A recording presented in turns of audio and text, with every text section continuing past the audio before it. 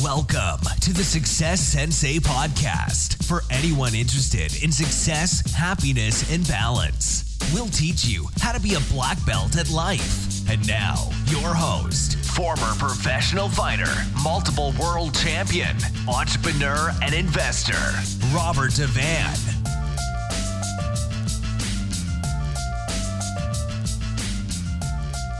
Bowing in, this is Roundhouse Rob, the Success Sensei, helping you to win at life one kick and punch at a time.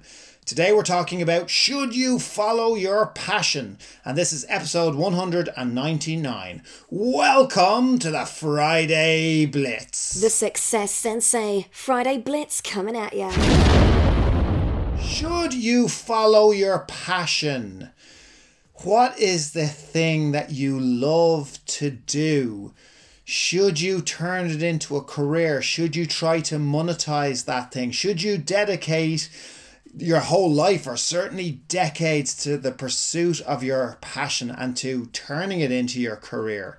All your waking moments, all your work time as well as your non-work time dedicated to your passion because you love it right now. Should you or shouldn't you? It's a tough question, and it's a tough question for a lot of people starting out. Or, it doesn't just have to be people starting out. It could be people trying to pivot from what they're doing already. So let's get into it. This isn't going to be a yes or no answer. It's a yes and no answer. I don't think it's as straightforward as that. And I don't think anybody can give you that direct advice. It's really up to you to sum it up depending on what you're passionate. Hopefully you have a passion and you're passionate about something.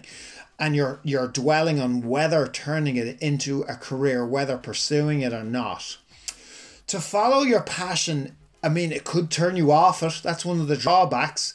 Also, your passion can change. Maybe whatever you're passionate about right now, whatever it is, whatever skill or whatever pastime or whatever hobby or whatever interest you have right now, did you have it 5 years or 10 years ago? Will you have it in 5 years, 10 years time, 20 years time? It's hard to know. Also, as soon as you mix money with your passion, it becomes less about yourself and it becomes more about other people. So, something that you're passionate about it because you love it. It's something for yourself. But as soon as you enter into a business, it's not about yourself. It's about other people, and you're doing it for other people. You're not doing it for yourself. Yeah, certainly you're for yourself as a career and, as a way of generating income. But the actual activity, you're not doing it for yourself. You're doing it for other people. You can't run your business for yourself. You have to solely focus on the service and the skill of the product for other people, and that absolutely completely changes the dynamic of the thing that you are passionate about originally. A quick and a very easy example of this is many people love working out, they love training, they love health and fitness, so therefore they automatically assume I should become a personal trainer. I'm going to love it. I love fitness. I love health. I love everything about it. I love eating right. I love designing workouts. I would be a great personal trainer. And then so many of them, or I've certainly met a lot of people who love all of that, but they don't like training other people. It's not the same thing at all. Mixing the appointments and the marketing that you have to do and the type of client that you get might not be similar to you. And for many reasons, they don't like it. So that can happen to you as well with your passion. It's very, very easy to happen. Your passion, by the way, might not also be a viable career. It mightn't be something that can translate to a career or to making or generating income. Or you could choose to strive for financial freedom first, hoping that if you get there, then you can spend the excess time and hopefully the finances that you've accrued to really put into your passion and have more time and more funds to actually adequately go after your passion in a way that you couldn't if you were relying on it as a career. You could, by the way, start something, start a business or start something for financial freedom that you eventually become passionate about And maybe you'll become passionate about it as soon as you see the results, or you have a little bit of success, or the money starts rolling in. Maybe that fuels your passion in a totally different way. Billionaires often cite and multimillionaires often tell you to follow your passion. And, that's fine for them because they have gotten to the stage where the limiting resource for them isn't money. When you're a billionaire, it's not money, it's about time. Now, you could be in the completely opposite.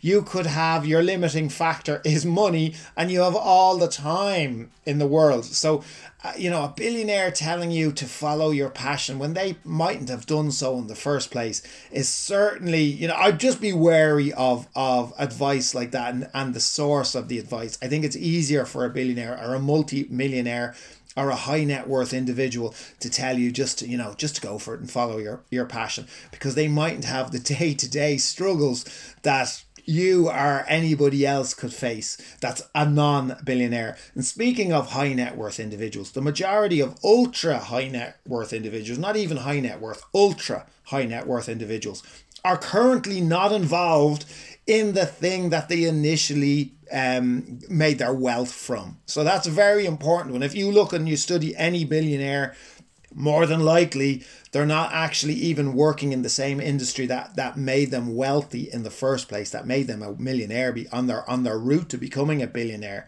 So you've pretty much got three options. If you think you can, option number one, I should have said that, option number one. If you think you can turn your passion into a career and still love it when it's your career, when it's your job, then go all in, no plan B, just do it. Option number two, if you'd rather keep your passion for yourself, so not have to make it about other people, keep your passion for yourself as something that you'd rather not rely on as a career or to make your money, then do something else to make your money. And spend all your evenings and your weekends and your holidays, or possibly even take an early retirement if you're lucky, and then follow your passion.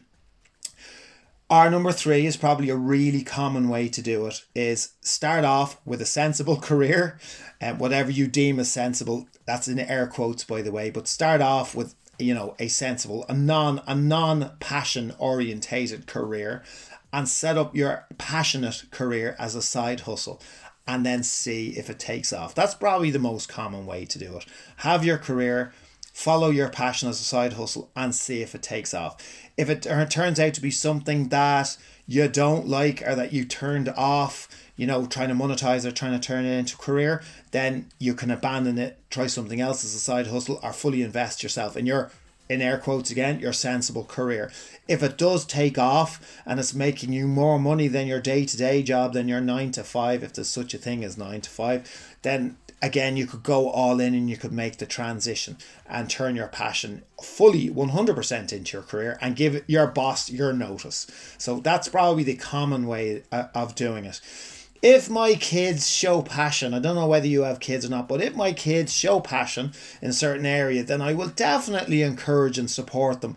But likewise, depending on what that area is, will determine the hardship and the frustration that they could potentially face. So depending on what they tell me, I will encourage them, I will support them. But depending on what they tell me is their actual passion that they're going to go after, will depend on how much I'm going to grimace and, have anxiety for them and worry about them, especially if it's certain careers that I know is going to be hard to make into a career, or one that I know they mightn't actually enjoy when it becomes a career.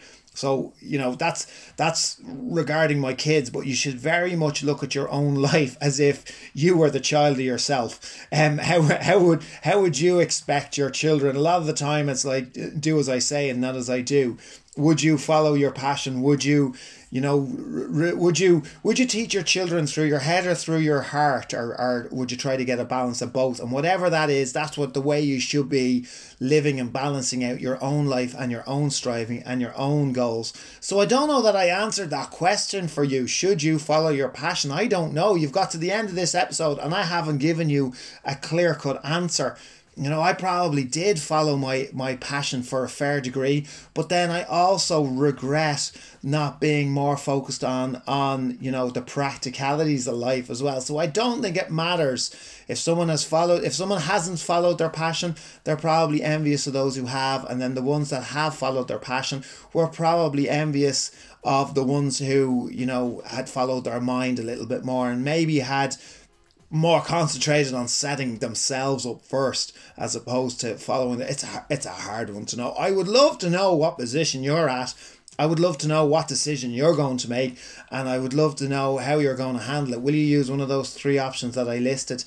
Go for your passion, or go for something totally different and keep your passion as a hobby, or try to do both, have your career but also then set up your passion as a side career. I'd love to know which one are you going to do. Let me know, message me anytime. Thank you for listening. I'm Roundhouse Rob, the Success Sensei. Life is a fight you can enjoy and win. Bowing out. This has been the Success Sensei, fighting the winning fight. So add us, subscribe, like, and comment. Keep those hands up and keep moving forward.